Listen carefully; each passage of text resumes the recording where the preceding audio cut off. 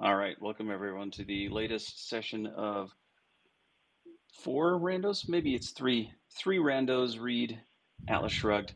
Today we're on chapter 6, the non-commercial of part 1. Part 1, chapter 6, non-commercial. And in this one, Hank Reardon attends his anniversary party to which Lillian Reardon has invited mostly her friends. Guests discuss the pending equalization of opportunity bill. Hank speaks with an unexpected guest, Francisco D'Anconia, and Dagny Taggart trades her diamond bracelet for Lillian's bracelet of Reardon metal, which to me was one of the high points of the book, because that's just a badass move. I'm sure we'll get into that. I was like, oh boy, this is the chapter where this happens. Okay, so we could start with maybe this other. Oh, sorry, you had some opening thoughts? Well, I don't know. Just this one was really hard to read. Yes. Very sad. I even had a. You mean because it's too apropos to the current situation? Not even Go ahead. that. I think it's just Reardon's in so much pain, and he's so intellectually and morally disarmed in the face of so much concentrated evil. It's just painful to watch. It is. Hell, just the stuff between, mostly there's a profound disconnect in values with the prevailing culture. There's that, and then between him and his wife, and they're just shoving it in your face constantly. And it's like, look at big mystery going into this. Like, how the hell can he get into this circumstance where neither of these guys care about the other's life or interests? They're still there. She's being unbelievably nasty to him, and he's for some reason not disengaging the abuse. It's just horrible. At least that's the first part. And then it gets even more interesting. So yeah, it's super sad, and it's like, oh wow, you have this very heroic guy who's torturing himself, and it seems like Rand is going to great pains to paint the picture of him being tortured. A guy who faces every problem at work relentlessly, isn't stopped, works his way through everything, loves it. Here he is finding it difficult to even get moving, much less solve the problem, like he solves all of his problems. So Which what the hell's going on here? Yeah, psychologically, I guess that tells us at some level he doesn't think it's a problem. Yeah, and later they have his internal voice actually articulating some of this. I had to highlight those horrible spots. All right, so let's see. We got the anniversary party, the trade. Okay, so hey, from the teaching guide, they have the short list of questions. The John Galt legend that was told. Yes. Francisco is like, yeah, totally believe it. But of course, it is just a mythical thing. Why would it even be floating around? No pun intended. Ugh. Good God. Don't you mean thinking around? Yeah, something like that. If I recall, I don't want to spoil things too much, but there seems to be no relation to the. This is more of it's a mythical telling. We don't know that yet. It does not appear to be literally true. No. And it's like Rand is having fun laying a legend down. Diegetically true, I guess I should say.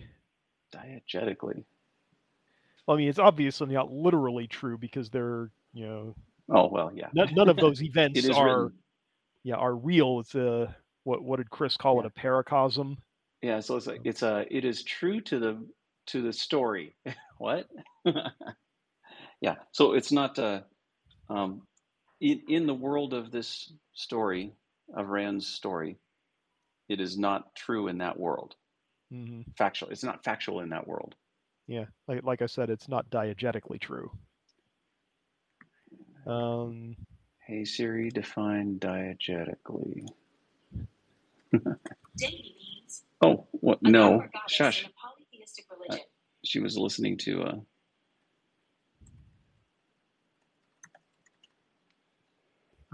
Existing or occurring within the world of a narrative rather than as something external to that world. Well, that's precisely what you've been describing, Kyle. Today I learned a new word. although generally, as I understand it, applied to sound, I guess, in movies, television programs, etc.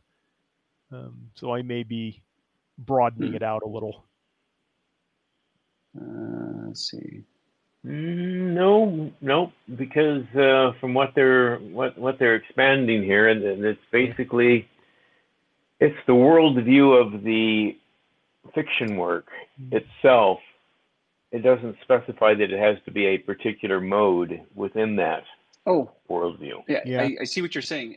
Here in this in Wikictionary, the first meaning was in a diegetic way or manner. The music in the documentary is only used diegetically. There is no soundtrack. Mm-hmm. Yeah. Or I mean, I always remember. So it's It was real. I think it was a Family Guy joke in which some of the characters are trying to sneak up on someone, and the soundtrack is playing, sneaky music, as they are attempting to sneak up, and the two characters pause, and one of them says, isn't this music going to give us away? That there's somebody sneaking around, and the other character says, oh, don't worry about it, it's non-diegetic.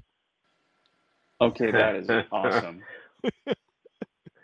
So another version of that is where it's subverted in High Anxiety with the Mel Brooks take on Hitchcock, where you hear this swelling polka music in the background, and they're looking around for where it's coming from, and then there's this bus with a polka band on it that drives by. I think there was a joke like that in Blazing Saddles as well. And it's like, where's the music coming from? Is the band over there? So okay. So why is she okay? So I think it's very useful to the story at this point for her to be tossing it out as a legend. Are there Well, I mean, you think about it, it's you've got this catchphrase that's floating around, and nobody seems to be able to clearly define what it means, but they all kind of sense when it's appropriate to use. And one of the things you would kind of expect inside of the fictional world is some people are going to have explanations for this. Yeah, that does make sense. In exactly the same sort of way that I think you can probably pick any idiomatic phrase in English, and there's probably a dozen different folk explanations of where it came from, and what it means, why it is the way that it is. And most of those folk explanations will be wrong. And don't we get more instances of myth being spun out as we go? Yes, vague memory. There are Couple, several. Yeah. Yeah, and I mean, one of the interesting things to look at, and I think one of the reasons why Rand provides so many different in-world explanations of who John Galt is, from various sources, is the people who provide them generally don't have access to any actual fact. They're going off of that sense of what the phrase captures and means, and they're spinning stories about what they, to explain what they understand it to mean. And so you look at the different legends that are presented, and each one provides you with a line on, who John Galt really is. Yeah. Edward is in. Edward has entered the chat. 1 second. Oh boy. So I guess it's like in this case, John Galt is someone who found something incredibly precious and valuable that he was not willing to live without, but could not bring back to the world. Mm-hmm. Which, okay, yeah. Not too spoily version, yeah, that's usable. Or something you could hang your hat on. Was there an active, were there people maybe planting some of these just for fun? Well, I think you might expect that Francisco's version of it was a plant of that nature, but where he likens him to Prometheus. Mm-hmm. Oh yeah. But I think the rest of this is entirely spontaneous. That there's nobody going around planting rumors or folk etymologies or anything of that nature. It's just people trying to come up with an explanation for something that seems to be inexplicable. Mm-hmm. I mean, who is John Galt in the first place? Yeah. Well, I mean, I think there is a discussion much later in the novel, at least speculating about how the phrase sort of came to spread through pop culture. Mm-hmm. But we're a long way away from that. Yeah. So backing up a little here, I'm going to go for some of Diana's questions. Beep, beep, beep. Beep, what? You're backing up. Oh. Yes. That was the like, beeping I'm sorry, part. I was busy struggling to, like, okay, how does this connect to Diana? Yeah. A little slow. It's been a week. Okay. And it's just getting started. Do we have an analog in our laws to the equalization of opportunity bill? Well, probably antitrust to a certain extent. Maybe the tying and bundling of antitrust, the vertical integrations that they don't like. Mm-hmm. That was, or horizontal. Is it vertical or horizontal integration? Vertical, if you go from all vertical the parts integration all the way up is through the product. Yeah. Yeah. But yeah, and certainly the notion that a particular, the scope of a business concern is subject to legal constraint and restriction. You're not allowed to own a a movie studio and a movie theater. Mm-hmm. So it may not be fully general in the sense of one, and you're also not allowed to own a holding company that owns a movie studio and a movie theater. They have to be managerially independent. Mm-hmm. From one another. So I think the general principle is established. It may not be applied in the real world as clearly and consistently as something like the equalization of opportunity bill is proposing. Fair enough. And I mean, obviously, we don't get a detailed enough explanation of the legislation, in the book, as written. Something that prohibits a person from owning more than one business concern is obviously pretty vague. Yeah, which isn't all that different from what we see in in our own legislation process. They like things to be vague.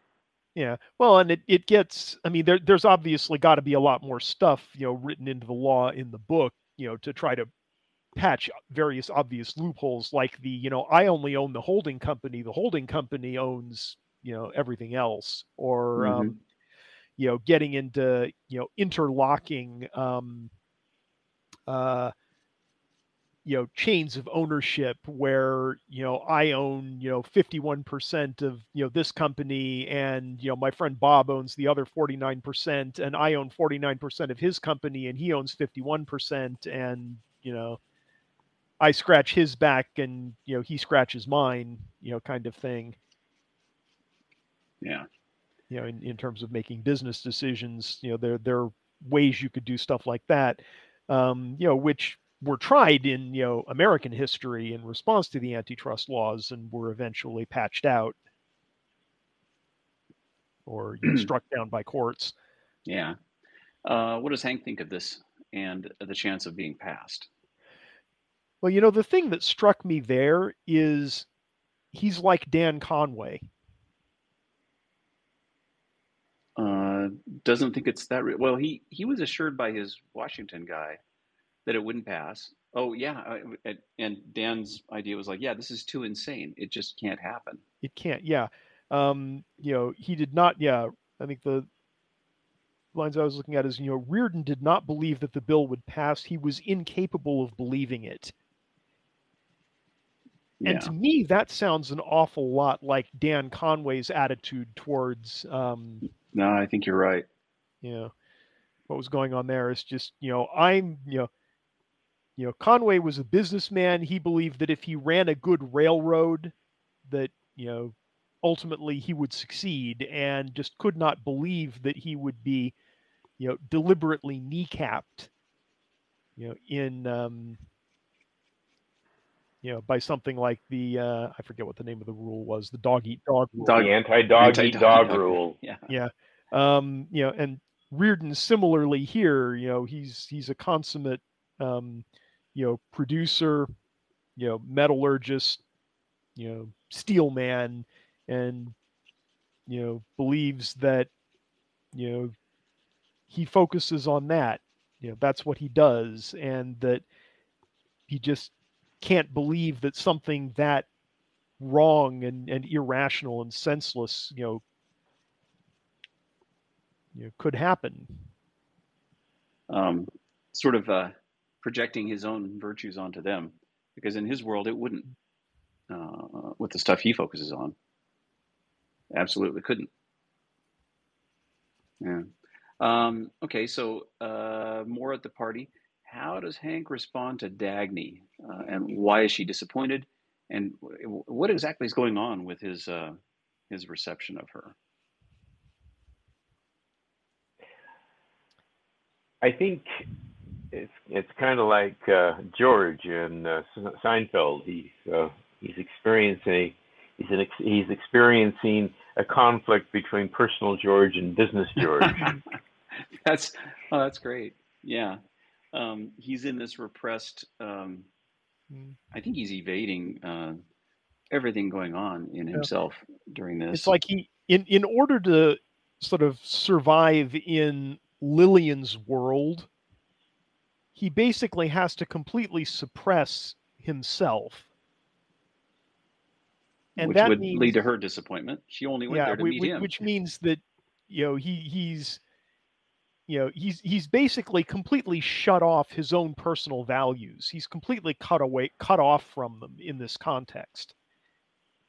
And Dagny's used to dealing with him, in the business world where he is expressing his authentic personal values instead of completely suppressing them. And this does explain all of the behavior. Chilly reception, not wanting to engage. Yeah. Because he knows that in order to engage with her, he has to let out the part of him that, if he lets it out in this environment, would lead him to do something that he considers evil and unjustified, namely basically losing his shit on Lillian and her friends. Yeah. And he still came really close a couple of times, because she's really pushing her luck. Although maybe this is like the owner of an elephant beating the snot out of them when they're little and reminding them as they grow. It's like, oh no, I've got this stick. You really don't want to mess with me. And so maybe she's just constantly conditioning him.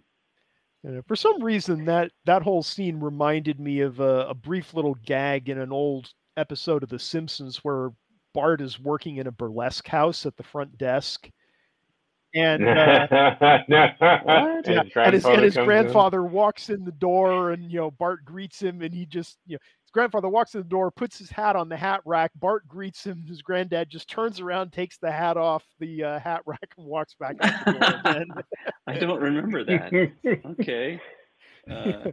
It's a great piece of physical comedy. And then he sticks his head back in and asks about the address, if I remember correctly. Something, there was some kind of follow-on gag.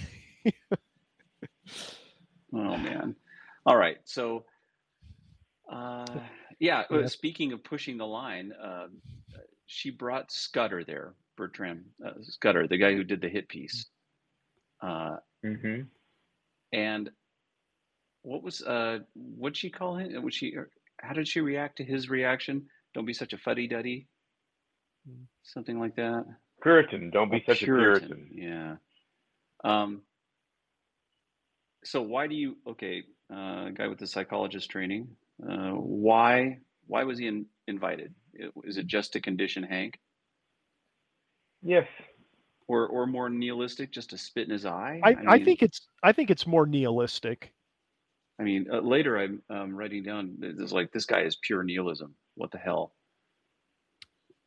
Well, no. What I'm getting at is if we don't know this yet. I mean, who at this party, on the looter side, is not, pure nihilism? Yeah, there are some that are more explicit. Like, damn. In some cases it's clearer than others, but all of these people are on, fundamentally destructive premises. Yeah. Okay, fair. So sorry, we won't know it until the third section, but all along this has been about conditioning Hank from the perspective of a horsewoman, James. You don't recall that quote? No. So basically, Jim Taggart wants to know why she wants to break Hank. And she says, from the perspective of a horsewoman, James, you don't want to have a mount that is too strong for you to ride. Yeah, but I don't actually believe that. You don't think you think she's being a dishonest narrator here? Or there? Or is she manipulating James? Well, I think Lillian might, try to believe that about her own motivations. But I think, in actuality, she's, one of the most evil characters in the novel. She is a looter and a nihilist of the spirit. And she knows that Reardon is a great man, and she wants to destroy him for that. She's not trying to tame him. She wants him dead. That is what it feels like. She's really trying to destroy him, to break him. She wants him to suffer, and she wants him to die. But I think she can't ever admit that to herself without, breaking her own psychology in, without going into detailed spoilers, in a way that would resemble the ultimate fate of James Taggart. Well, it would break her too. She's utterly dependent on him.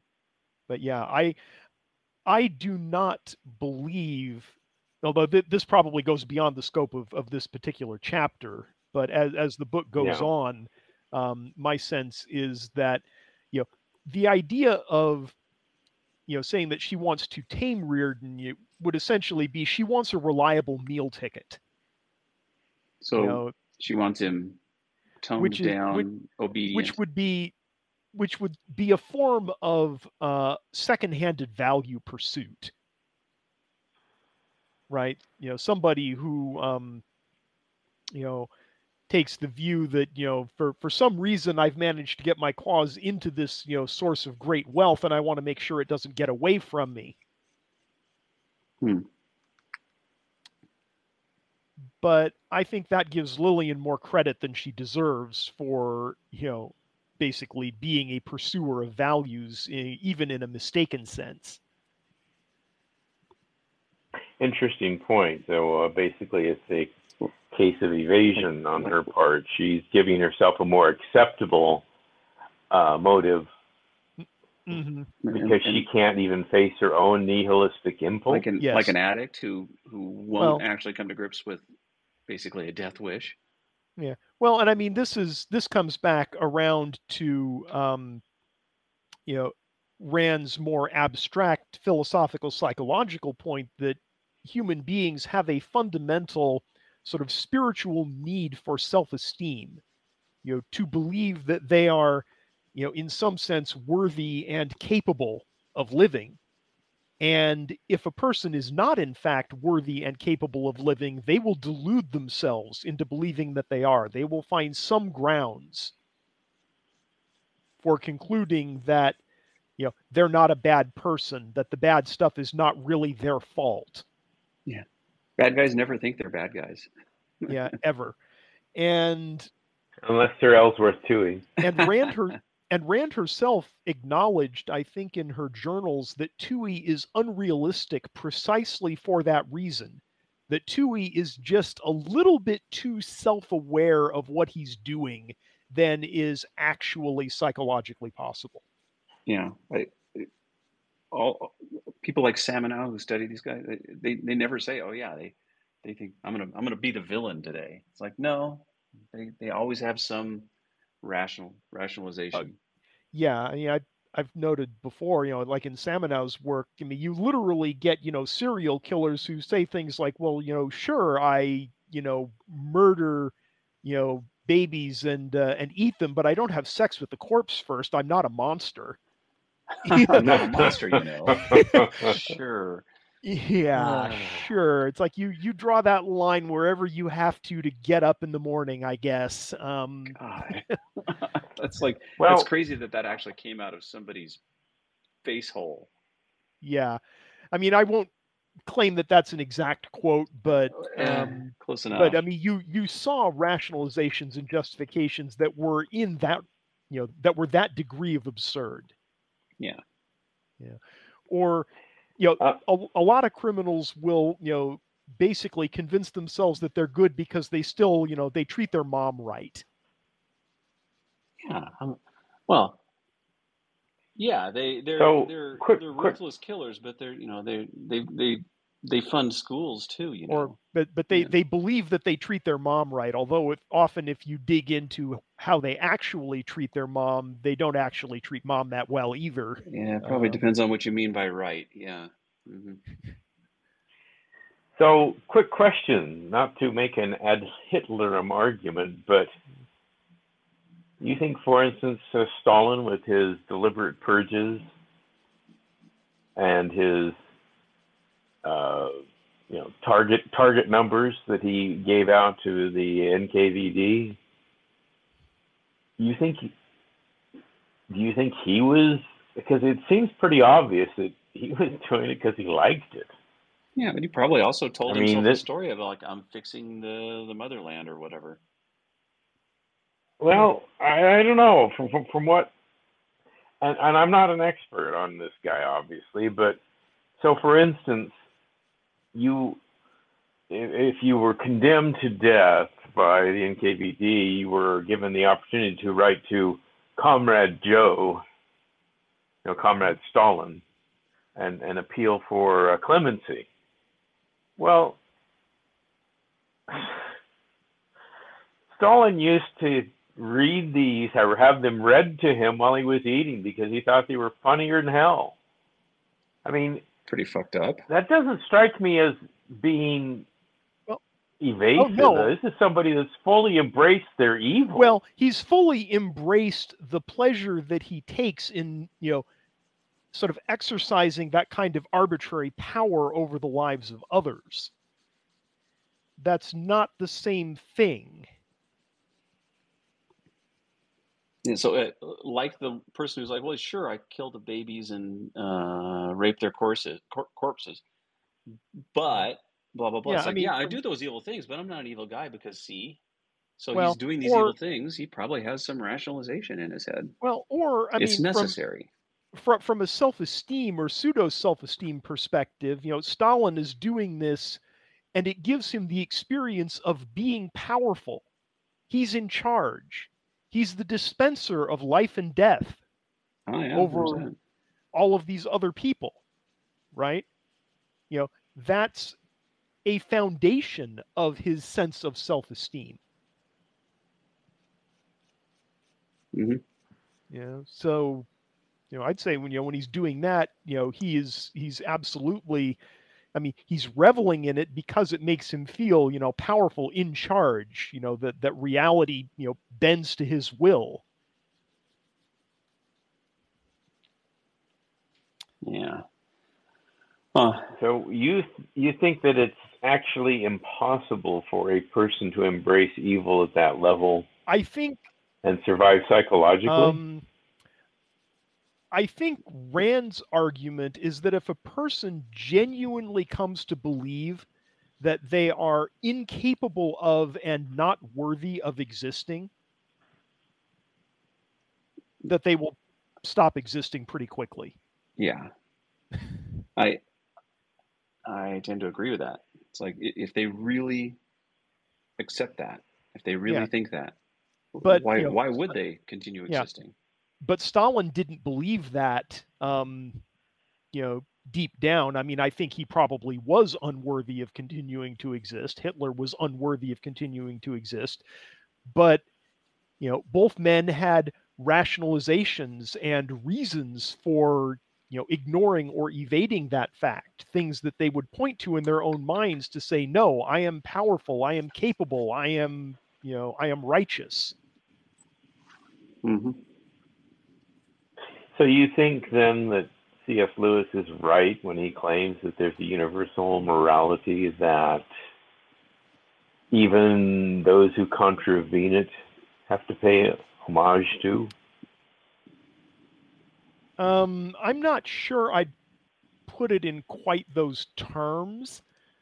I would say that there are certain fundamental facts about, there are certain fundamental psychological facts about human consciousness that must be respected in order for it to be able to serve its function of guiding action with the goal of sustaining one's own existence.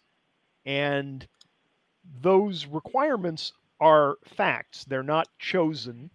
And, if those requirements are not met, certain consequences follow in exactly the same way that if you don't eat food, you will starve to death.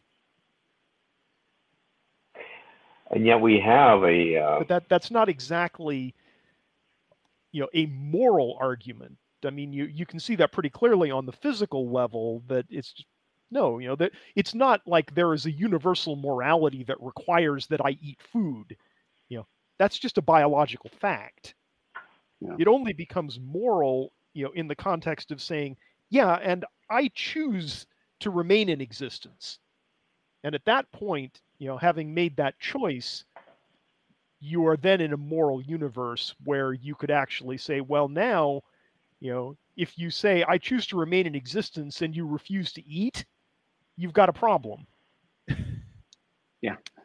So they're fundamental facts you need to attend to if you want to stay in existence. So in that sense, yeah, there. I guess you would say those fundamental facts are facts for all of us. They're, yeah, they are universal in that sense. well, yeah, they're universal, but I guess what I'm looking at is I'm having a little trouble formulating this, but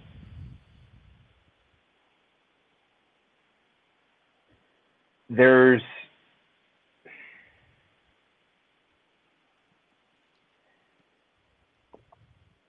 a certain parasitical function going on here, in that these people aren't actually doing what is required to stay in existence under their own power. They're more or less stealing it from somebody else. Yes, that's, observably true. And whether it's, questions of material goods versus some psychological payoff that keeps them functional. I don't know. I've always had difficulty, particularly with Lewis's attempt there to claim a universal morality. Partly because his argument is based in Christianity and altruism. And his argument was that you could no more have an anti-morality than you could biologically argue that poison is just as filling as real food. It's like he's hit upon something that is fundamentally true, but he's trying to grapple with it through the lens of Christianity, and that he has the wrong principle. This is about the nature of evil. We're spinning off a bit from the novel here, but I don't know if you guys ever listened to Greg Salmieri's lecture on the nature of evil. No, I don't think so. It's I'm pretty sure it's on YouTube. It was one of the Ocon things. It's very interesting because he talks about sort of the weird sort of alien feeling that you get looking at an evil person, where it's like they're engaged in what looks like a process of goal-directed action, like they're pursuing something that is like a value, but at the same time it's obviously not like a value because it's evil. And you look at it and you say it's self-destructive. Why are you doing this? It makes no sense. And so this you get this weird reaction. It's kind of uncanny valley creepy of it's like this person you're is doing acting, value pursuit, but that's not a value. Like the meth. They're going acting for another like hit of meth. they're acting like a human being, but they're also not acting like a human being at the same time, because they're doing something that looks like value pursuit but isn't, but it also still sort of is. They're pursuing it like it's a value, like, but it's not a value. It's an anti-value. Right. It's like you look at a serial killer like Ted Bundy. It's like his action is obviously in some sense goal directed, right? I mean, he stakes out women. He's got a particular type that he looks for. He lays plans for how he's going to kidnap them, and doing all of this mental activity to get it doing done. all this mental activity. I mean, it's like it seems like he's thinking, he's identifying facts, he's setting goals, he's pursuing them, and at the same time, it's just wrong. It is an uncanny valley-like. It is. It's like a spiritual uncanny valley. Yeah, and so what's going on here? And one of the things I remember from Greg's lecture that I thought was very interesting as a sort of analogy is, think about biology. The way terrestrial, animal biology works, we have cells. They're capable of division and reproduction as part of the process of maintaining, our life biologically, right? This is how we grow. It's how we heal, and so on. And so that capacity for cells to divide and replicate is an inherent part of what it is to be alive, to be a biological organism in this context. And the normal way this plays out is life-sustaining.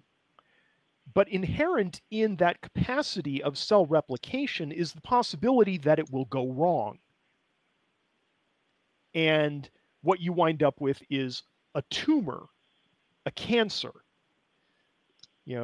something that is still making use of that capacity for replication, but it has decoupled itself from the life-preserving function that gave rise to it in the first place.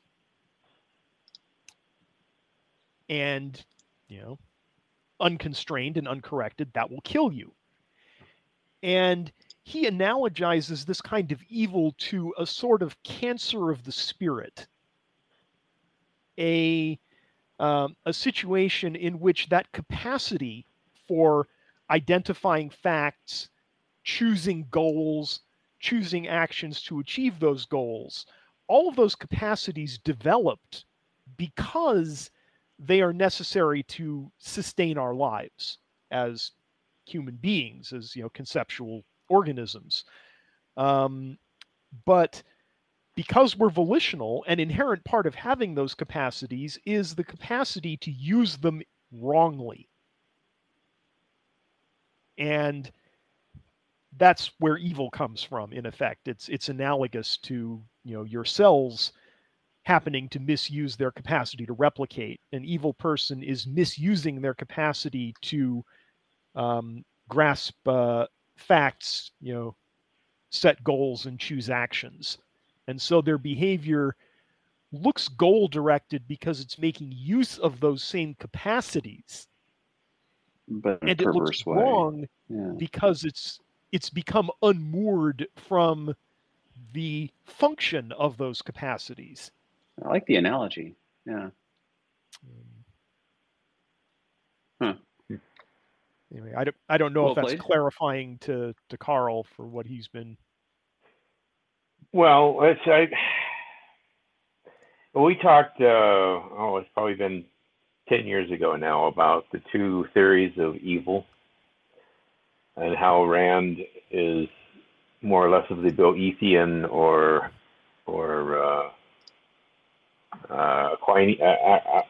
School of Aquinas in that regard.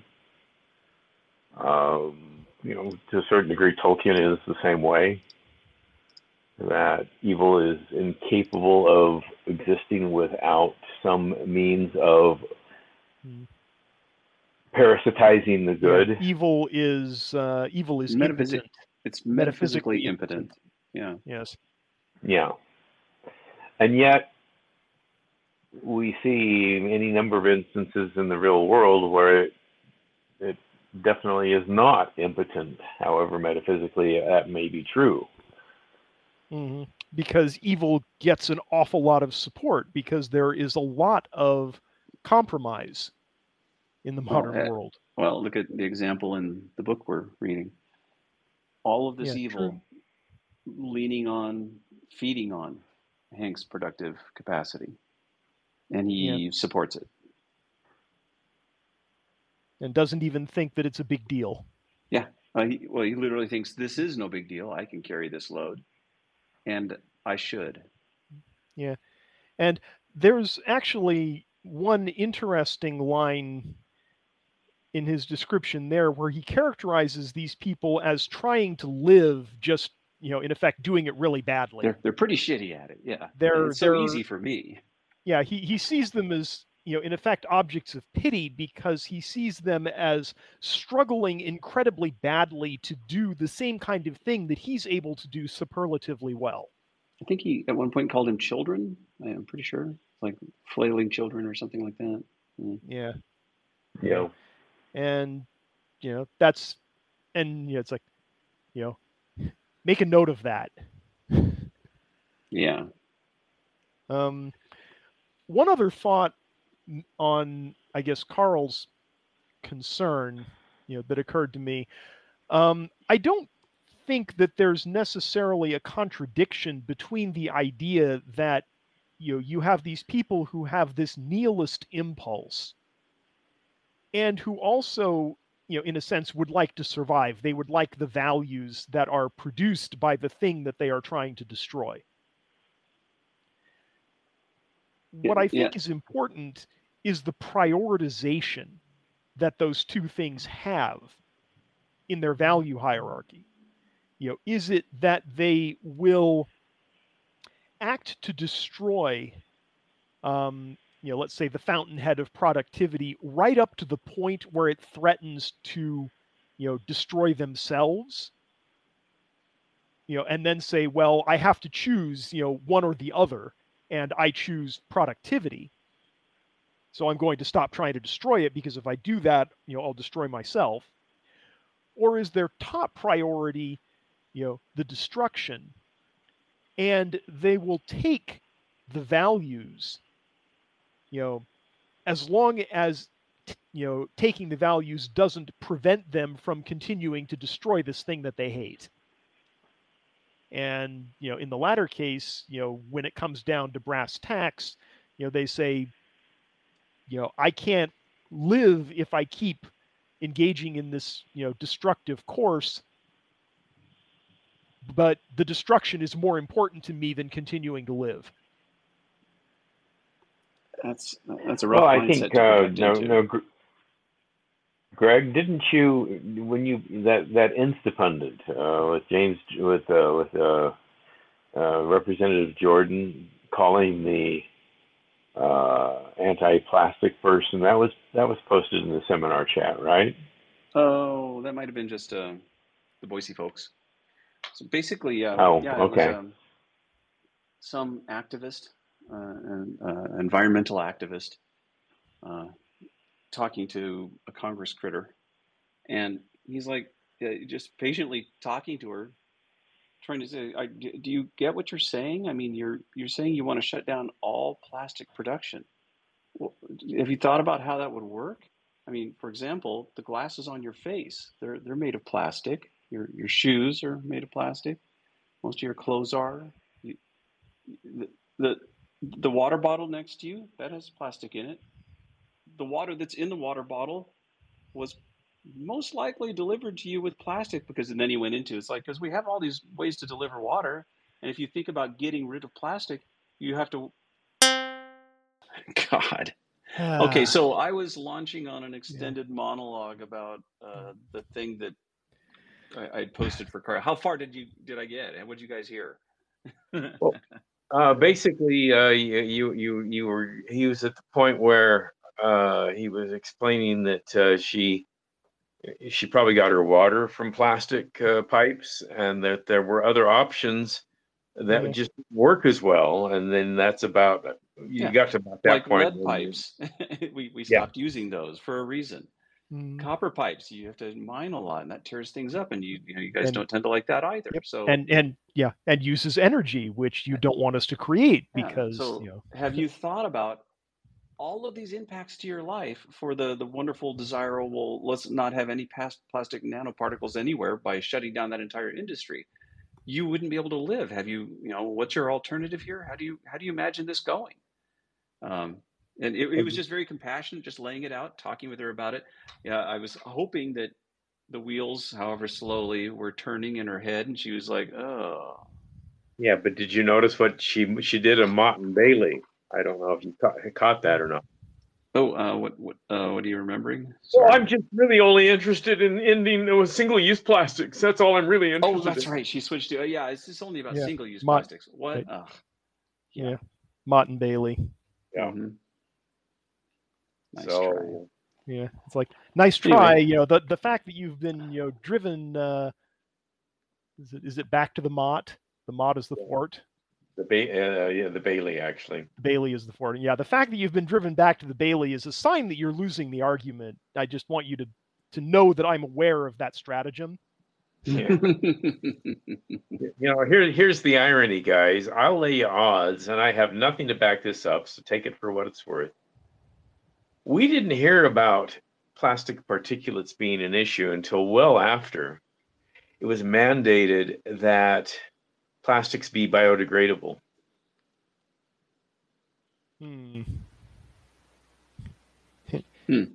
So you think this is could be a side effect, huh? Yeah.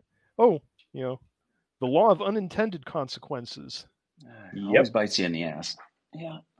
Okay. I mean, the law of unintended consequences is, at least, there are consequences involved, which is refreshing in its own right. Yeah. But yeah. Yeah. All right. So anyway, but yeah, the point I think I was making, to Carl, is that I don't think that there is a fundamental inconsistency between the observation that, these people do seem to be, desirous of the values that they get from the people that they are acting to destroy, with the idea that when push comes to shove and they have to choose between those values and the act of destruction, they go with the destruction. Wow. It's just that most of the time, and in the real world, push doesn't come to shove. No, they don't kill the host that easily. And so they don't have to make that choice. Yeah. Witness most of what we see in compromised institutions around us, private and public. Yeah. Yeah. Well, and that, this is one of the arguments about, good acting to sustain evil. All of the effort that the good does in an attempt to compensate for and stave off the effects of the destructive acts of the evil simply pushes, the need for evil people to acknowledge and make that final choice farther into the future. It allows them to get away with the belief that they can do both of those things on an ongoing basis. Yeah. And I suspect, although I haven't thought about this too much, that the essence of what you're trying to do when you deny support and sanction to the evil is to essentially push people towards needing to make that choice, clearly and overtly as quickly as possible. Oh, yeah. It is bringing that horizon closer. Yeah. It's like, no, I'm not going to support you that way. You'll need to choose now. Yeah. It's, to take like a small value, of like the, the case of the child who wants to mooch off of their parents instead of getting a job. Yeah. Right. The correct response to that on the parents' part is no, you do not, continue to voluntarily, support sort of this parasitic impulse on the part of the child. You throw them out of the house. It's like, it's rough, it sucks, and it's what you got to do. Yeah. It's like you're a grown up, you need material values to sustain your life. You have to produce those values, figure it out like everyone else. Yeah. And then the kid has to decide if their aversion to work is really worth, if that's really more important to them than not starving to death. Yeah, we did a form of that exercise with our young charge. It was a struggle. Eventually, he came to grips with the idea that, I really need to actually be productive so that I can live. Yeah, I mean, there are obviously, lots of implementational details there. It's like, given the horrible mixed economy that we live in, sometimes it's not all that easy to get a job that you can actually use to sustain yourself. And, as long as, your kid's making a sincere and serious effort. Yeah, you can be generous and very helpful. It's only when they dig in and they're like, it's like, no, you really don't want to do this, do you? It's like you can see the resentfulness of, like, they resent the idea that they have to. It's like, okay, yeah, you really need to understand this. Yeah, it's like, I'm perfectly capable of continuing to support you. I will not. It's rough. Yeah. All right, so back to the book here. Back to the book. How let's see, can someone want to share how Francisco explains the worthlessness of the San Sebastian mines to Jim Taggart? What moral principles did Francisco act on in that endeavor? I mean, is hilariously a good answer. I absolutely was delighted by, man, the writing is just so fun. Well, and it comes as such a ray of sunshine, with all of the the looter and parasite dialogue in this chapter, and it's like suddenly Francisco, and it's like, oh, right. Yeah. Oh, and I don't know if I've mentioned this before, but sometimes the quick back and forth banter with the, just perfectly crafted lines and the no inconvenient follow-ups when it's like, oh, it's nothing you'd be concerned with, and they just drop it and move on, that kind of thing. Completely reminds me of like the sort of dialogue that's in a Mamet screenplay or play.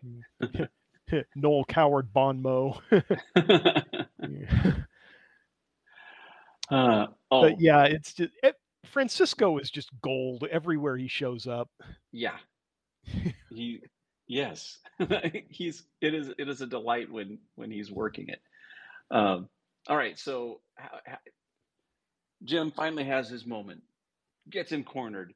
I love this almost cinematic layout of like, oh, he was like trying to like draw him off for the private conversation, and so he followed along obediently, but stopped just within hearing of them. I love the line about, are you trying to hide from me the fact that I refuse to see you? Yeah. It's just like, it's so fun. Anyway, so he basically appealed, said, I just embodied all of the principles that you love to mouth. All of you people. I did exactly. You should be giving me a medal. Why aren't you happy with me? I just don't understand why you're so unhappy with me. I'm doing exactly what you wanted. Yeah, it's like you think production isn't important, so we didn't produce anything. What's the problem? Yeah, I gave people jobs instead of exploiting them. I didn't exploit them. It's like you claim that, as sort of a capitalist and business owner, I don't produce anything valuable, so I didn't do anything. Yeah. I didn't get in the way like I normally would have by being a horrible capitalist. So yeah, it was and of course they're incredulous. Their jaws are hanging open. They're pissed. But you're supposed to ignore all of those so we can continue condemning you. Such a delight. You're not supposed to come over to our side. Yeah. It's like, I got a moral upgrade. I'm being good now. Where's my praise? I need a medal. All right. So and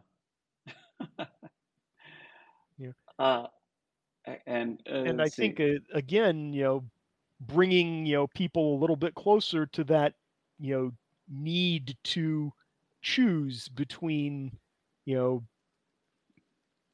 you keep condemning the thing in me that creates the, the positive values that you clearly do desire, or do you desire to keep trying to destroy me? Because you don't get to do both.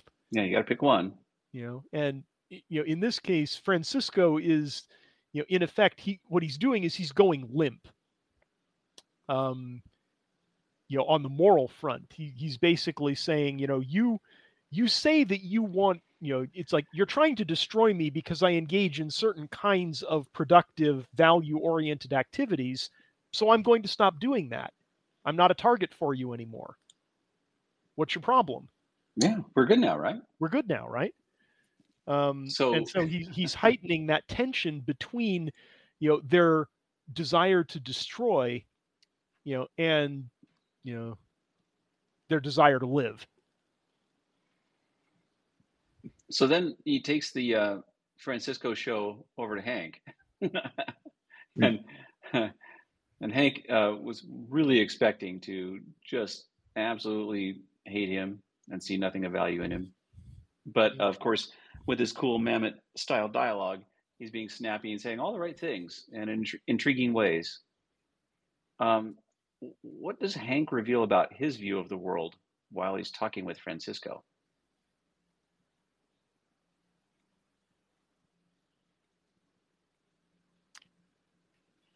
He's got a very different moral perspective.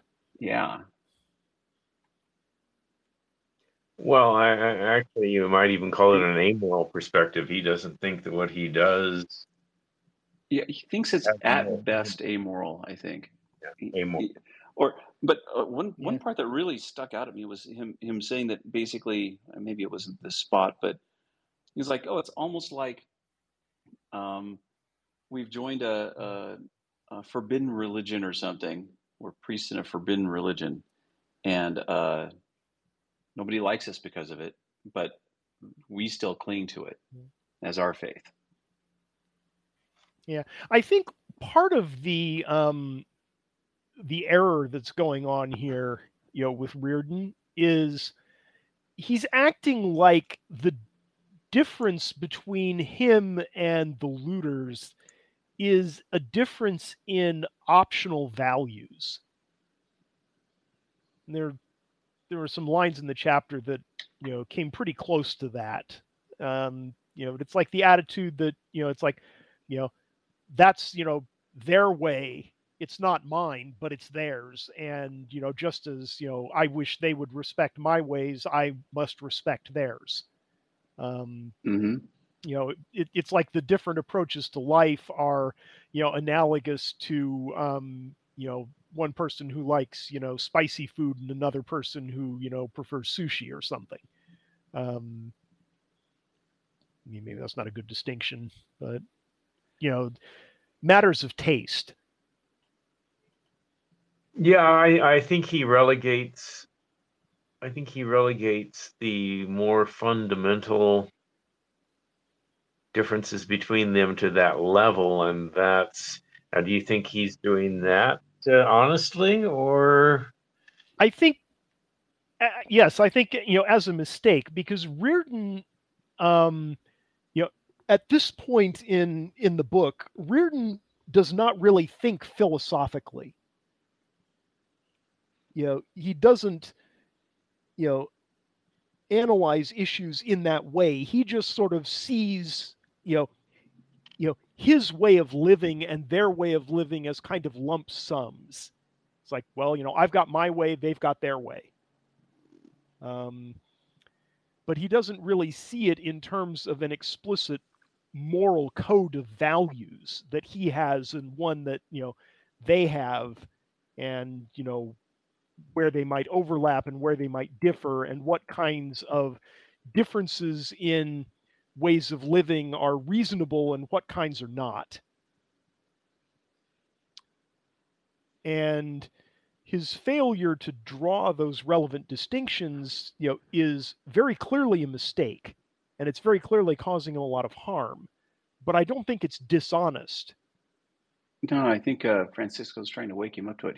Here's I found a fun spot here. You wouldn't understand it if I told you that the man who works for himself, even if he does carry the whole wretched bunch of you along. Now, I'll guess what you're thinking. Go ahead, say that it's evil. Say I'm selfish, conceited, heartless, cruel. I am. I don't want any part of that tripe about working for others. I'm not. And Francisco's like, oh, now we're getting somewhere. The only thing that's wrong in what you said is that you permit anyone to call it evil. Why are you willing to carry them? Because they're a bunch of miserable children who struggle to remain alive, desperately and very badly, while I don't even notice the burden. Why don't you tell them that? What? That you're working for your own sake, not theirs. They know it. Oh, yes, they know it. Every single one of them here knows it. But they don't think you do. And then he says, this is a battle. And Hank's like, what battle? I hold the whip hand. I don't fight the disarmed. So there's this duty-based ethics thing he's got going on. Are they?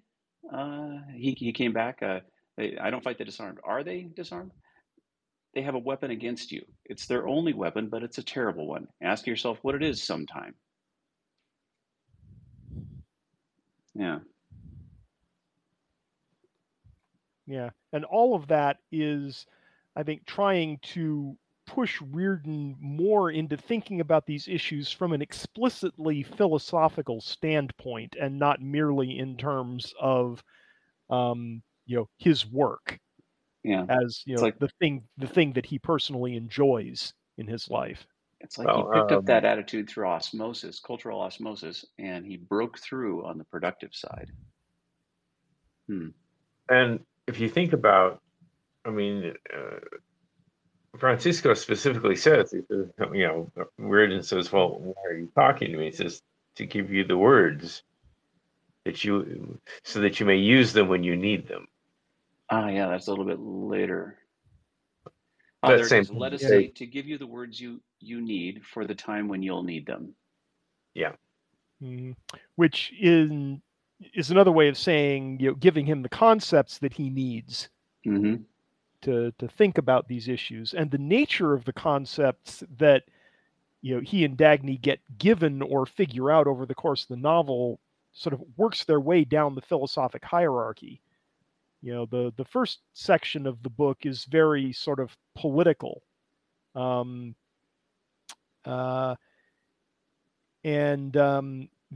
second section is more ethical. And the third section gets all the way down to metaphysics.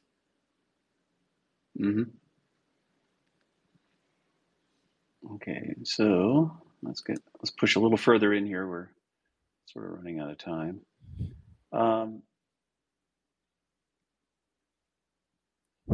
What events were leading?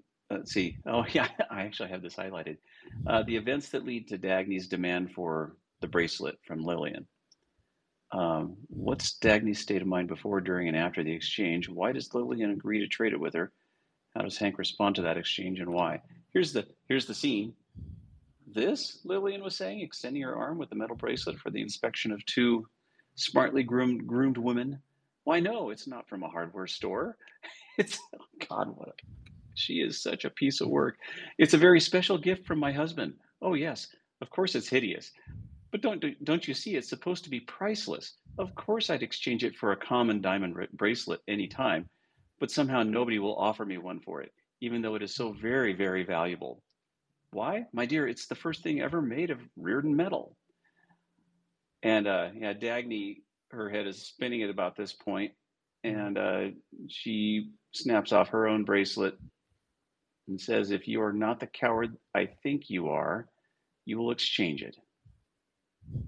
Now, I don't actually know why she needed to go in that hard. She could have just been, she says, oh, I overheard your dilemma. Here, take mine. Well, I think, of course, she was probably pretty pissed off. Well, I think what Dagny kind of sees there is, Lillian is, from Dagny's perspective, Lillian is, overtly attacking Reardon. She's engaging in a sort of a moral assault. Yeah, absolutely. Leveraging, from sort of Lillian's moral framework, leveraging, this physical artifact.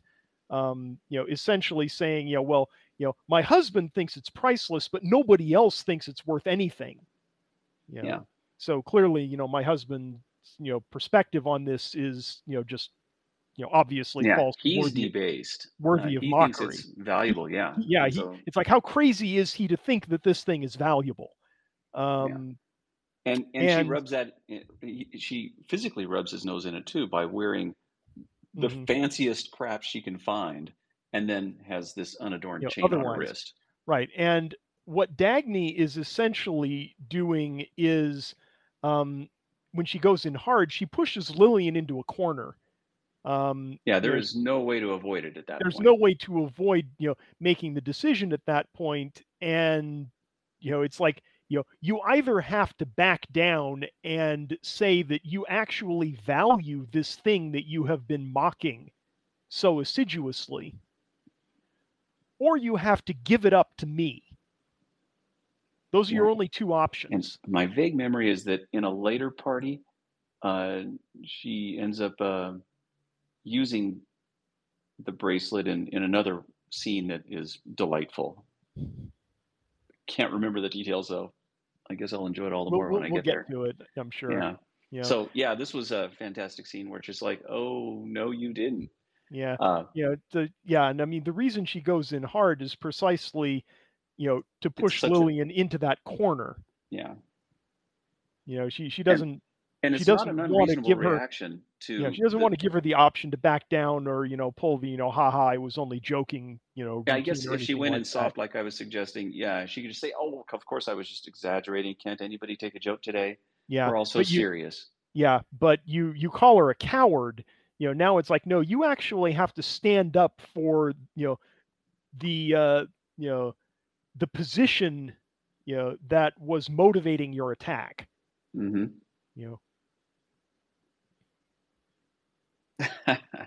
This is horrible. Yeah, give me the bracelet. This is horrible. People are crying. It's like a wonderful scene she's created. Let's see, what was the aftermath? Yeah, it's Oh, like, what's I'm so sorry. horrible about taking you up on your word? Yeah, I much like it's like in the small. It's much like what Francisco just did with the mines. Hey, why are you so mad? I gave you Why are you exactly what so you mad? wanted. I took you at your word and assumed you were speaking honestly. So why are you flipping your shit? Yeah, the section closes with her saying, "I'm sorry, Hank, but I had to do it." His eyes remained expressionless. She was suddenly certain that she knew what he felt. He wanted to slap her face. It was not necessary, he answered coldly and walked on. Yeah. And then he became the perfect husband. But he had to keep asking himself, why did he marry her? He actually started questioning it. Oh, I lose you again. No. Okay. Everybody was quiet. It's like, oh crap, not again. He's been asking. He doesn't know why he did this. Well, and more interestingly, he's actually starting to think about it. Yeah. Because, he has this tendency to shrug it off. Yeah. The attacks. He shrugs off the attacks. Yeah, to deprioritize these kinds of things because he doesn't really think they're important compared to, time he could be spending, on his work, which he actually enjoys. Is there some part of him that sees these incredibly vicious and destructive attacks, like what she's doing to him, as something a little child is doing? It's like, yeah, this may be her only she's form pitching of feeling good about herself. She's pitching a tantrum because it's like she feels I don't know, left out, that I'm not paying her enough or the right kind of attention, that I'm not living up to my my end of the bargain. Yeah, my moral and social obligations, and of so our he's just relationship. magnanimous about it. He's like, okay, I will suffer I'll eat I'll take my lumps. Well, Reardon, and I think this is stated explicitly at a later point in the novel, the looters don't take responsibility for anything that they do. Reardon takes responsibility for things that are really, outside of his control. He takes responsibility for everything, whether it's actually his or not. Yeah. And so in cases like this, he looks at Lillian's behavior and concludes that she's acting out because of something that he's done wrong, and that therefore he has to accept what she is doing because it is fundamentally his responsibility, and he doesn't shirk responsibility. Mm-hmm. He's let's see. He's very when I think of a Stoic, I think of him. Yeah, I mean, there are people who have said that Atlas Shrugged teaches people to be emotionally repressive, and to the extent that there is a grain of truth in that charge, it's from people who misinterpret early stage Reardon. Yeah, so we've been studying objectivism for decades. When I'm reading this, it's tragic and horrific, and absolutely nothing that a healthy human should try to be. Yeah, but it's actually kind of interesting thinking back, because I said at the outset this was a really hard chapter to read. Mm-hmm. Yes. but it was much more difficult for me going through this time than it was the previous times that I read the book. Yeah, I don't remember this being a big deal way back when. Yeah. But yeah, this is horrifying. This is like, oh my God, it's like the moral equivalent of walking into an abattoir. It's just terrible. Yeah. It's like, and all it would take is for him just to go, wait, that's over the line. You really can't do that to another person and say no. Yeah. And yet he just doesn't do keeps it taking because he's just so tragically wrong. Mm-hmm. So yeah, he's got a lot of moral growth to accomplish here. Yeah. I mean, I don't know if it's just because I have a better understanding of the mistakes that Reardon is making now than I did the first time I read the novel. Because the first time you read the novel, it's all a mystery. Well, and if you're not an objectivist, you don't understand the moral framework that Rand is trying to lay out here. You're going to approach these interactions from a more conventional moral and psychological perspective. Yeah, you might actually think everything he's a hero in the story, the big hero. So yeah, you would. I mean, you're going to look at him as someone who, clearly has, he's a great businessman. You're going to tend to interpret it like a conservative. This is political, right? You've got a bunch of looters who are playing political. We're going to steal your stuff, and regulate your business into the ground kind of games, and their artistic hangers on. And you've got Reardon, the heroic businessman, and Dagny, the heroic businesswoman, and Francisco, the whatever the hell is going on with him, but he's just fun. And actually, that is how people I've known, they absolutely interpret this as, yeah, this is all about politics, right? I like that. Yeah. And it's like, all I'm seeing is, morality. Yeah, all over these pages. Yeah, you see that on and you look at that on the moral level, and it's like, no, there's something completely different going on here that you're just overlooking, and it's horrifying. Mm-hmm. Yeah. So it's like you're looking at a great man crucifying himself for no reason. Yeah, and monsters just slashing at him. Yeah. Ugh. And I think you're right.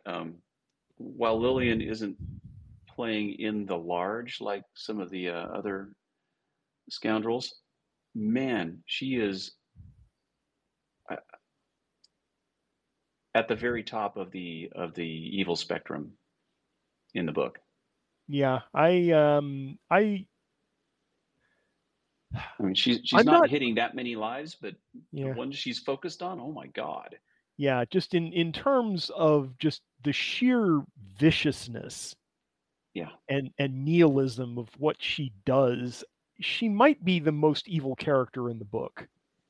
Yeah, that's easily arguable. I agree.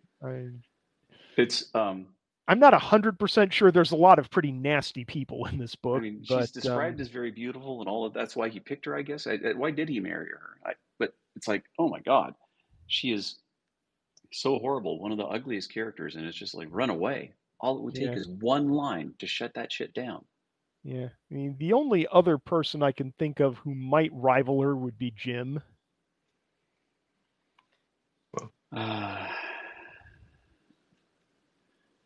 Yeah, in a different way. In a different way, and I think on a smaller scale. But what Jim does with his eventual wife is actually running. He's running an inverted version of Lillian's playbook on a smaller scale. Yeah, that was fucked up. I mean, really fucked up. Mm-hmm. I forgot about that. Yeah. Oh man. Well, and I think for those listening along, for spoilers, we'll get to that later. Yeah, yes, but I mean, it's like minor plot spoiler. I think there's a reason why when Lillian decides to cheat on Hank, she does it with Jim. Yeah. Birds of a feather. Yeah. Okay. All right. So for the final section here, when he's speaking with her alone, why did he actually marry her? Was it basically a social obligation, the expected thing? She seemed elusive, couldn't quite get her, and his normal superachiever aspects kicked in, and he pursued.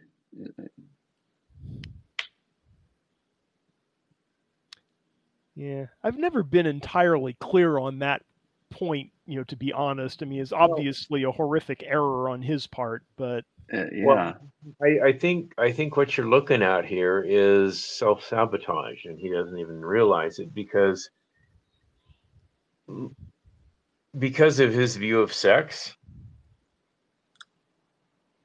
Look at what he considered to be his motivation to drag her down into this deep, dark, into the depravity. Yes, that he inhabits, and that he would consider that to be something of a victory.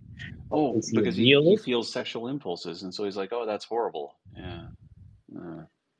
Yeah, And I don't know. And he indulges it now and then, and he's accepted the premise that it's bad. Yeah, although I mean, I got the sense that he was attracted to her because he thought he saw something of value in her. Oh, austerity? Yeah, I remember that phrase. Skip. A long chapter. Yeah, it was. It was Lillian's austerity that attracted him, the conflict between her austerity and her behavior. He had never liked anyone or expected to be liked. He found himself held by the spectacle of a woman who was obviously pursuing him, but with obvious reluctance, as if against her own will, as if fighting a desire she resented. It was she who planned that they should meet, then faced him coldly, as if not caring if he knew it, that he knew it. She spoke little. She had an air of mystery that seemed to tell him he would never break through her proud detachment, and an air of amusement mocking in her own desire and his. There we go. He had not known that many women. He moved towards his goals, sweeping aside everything that did not pertain to it in the world and in himself. There were times when he felt a sudden, while focusing on his work, he would feel desire, and he had surrendered to it. Yeah, to drag her down. Very clear. I'm looking for that. Oh, with a sense of his own degradation. Yeah.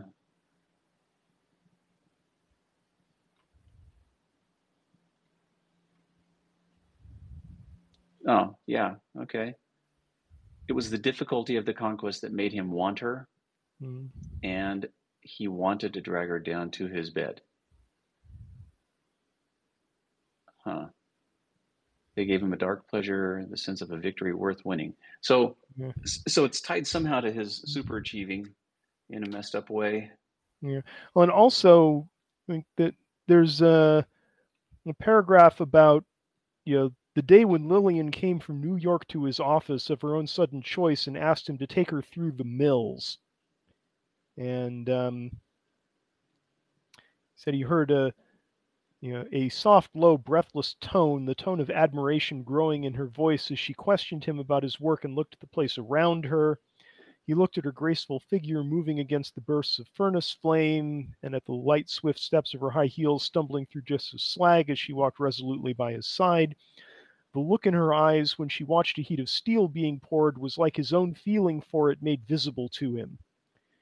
When her eyes moved up to his face, he saw the same look, but intensified to a degree that seemed to make her helpless and silent. It was at dinner that evening that he asked her to marry him. So I wonder if he's just projecting his values onto her because she doesn't think that way about his business. Well, she had that, certainly the physical appearance. But and clearly there was something in what she saw, of him and the mills that was attractive to her in some sense. Now I think we can guess now that it's, nihilistically motivated. Mm-hmm. But she had a reaction. I mean, the essence of that that sort of nihilistic impulse, what Rand calls hatred of the good for being the good, does in fact require that one identify something as good. And it's possible that what happened, in the mills that, day was, Lillian is seeing, Reardon as the productive genius that he is, and that is good. And Reardon saw her seeing him and his business as good. And Reardon believed that that meant she was like him. Whereas in actuality, her response to identifying these things as good was the diametric opposite of his. Mm-hmm.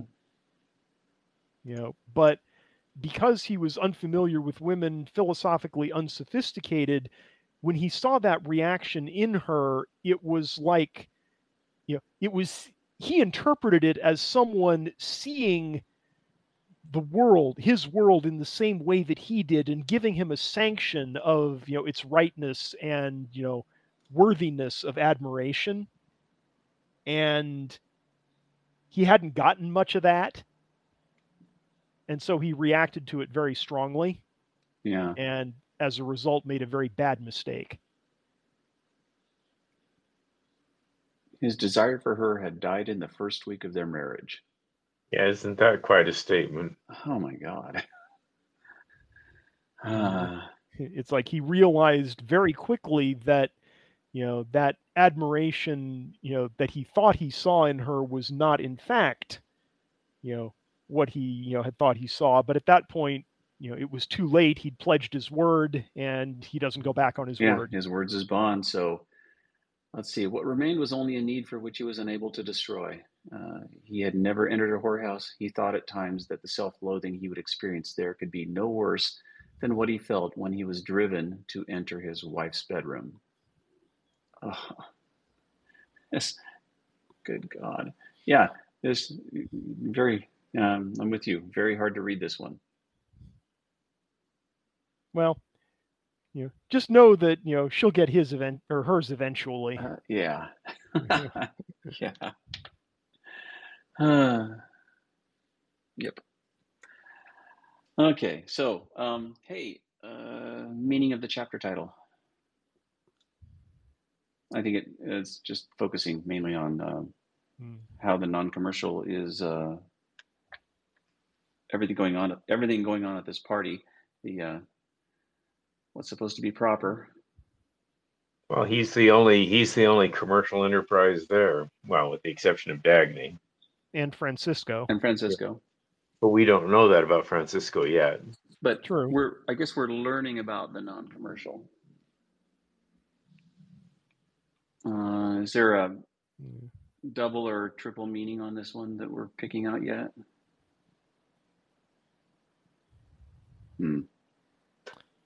Well, sure. it works at several levels. I mean, we have the actual nonprofit, and the president of that nonprofit there is a guest of Philip Reardon. That's true. Yeah. So we have the commercial level, as it were, of the non-commercial, but we also have the ethical level of the non-commercial, wherein commercial enterprises are denigrated, and it's not. Well, yes, they're paying lip service to the idea that the non-commercial is superior, but it's almost as if they're doing it perfunctorily rather than out of conviction. I would also note that there is a very real sense in which Francisco belongs on the non-commercial side of the equation. He does currently. That's like his persona, his role. Yeah, that's his. Yeah. He's at this party with a bunch of people who are, in many ways just non-productive, but they're not all non-productive in the same way and for the same reason. Yeah, and even during this chapter, he was saying, "I'm doing I've adopted exactly your values. I'm doing just what you want." And yet, Yeah, And yet clearly you're still unhappy with me. Francisco has not in fact adopted their values, and it is kind of interesting to ask the sense. It's like, well, he's saying this, and yet it's not true. Yeah, so that is the interesting thing. In the same exact chapter, yeah, he's clearly not one of them, even though he's pretending to be one of them or acting like one of them, well, or something. he's mouthing their words. Yeah. But he's doing it in a way that I think makes it apparent. It's like Jim in no way thinks that Francisco is actually motivated by the things that he's saying. It's just that like, Jim is not in a position to say, well, you should have, acted on some different set of words because they are his. It's like malicious compliance. It's like, well, yes, you're doing just what I told you to do, but you shouldn't be doing it that way. Yeah. You should be doing it in a way that still enriches me because nobody should have riches. What? Because reasons. Yeah. That I'm sure will come to me any moment now. Mm-hmm. All right. Any moment. All right. If nothing else, we can put a pin in chapter 6, the non-commercial. All right. I think so. Have fun editing the 2 sessions together. Yeah, that'll be a delight. Thank you all.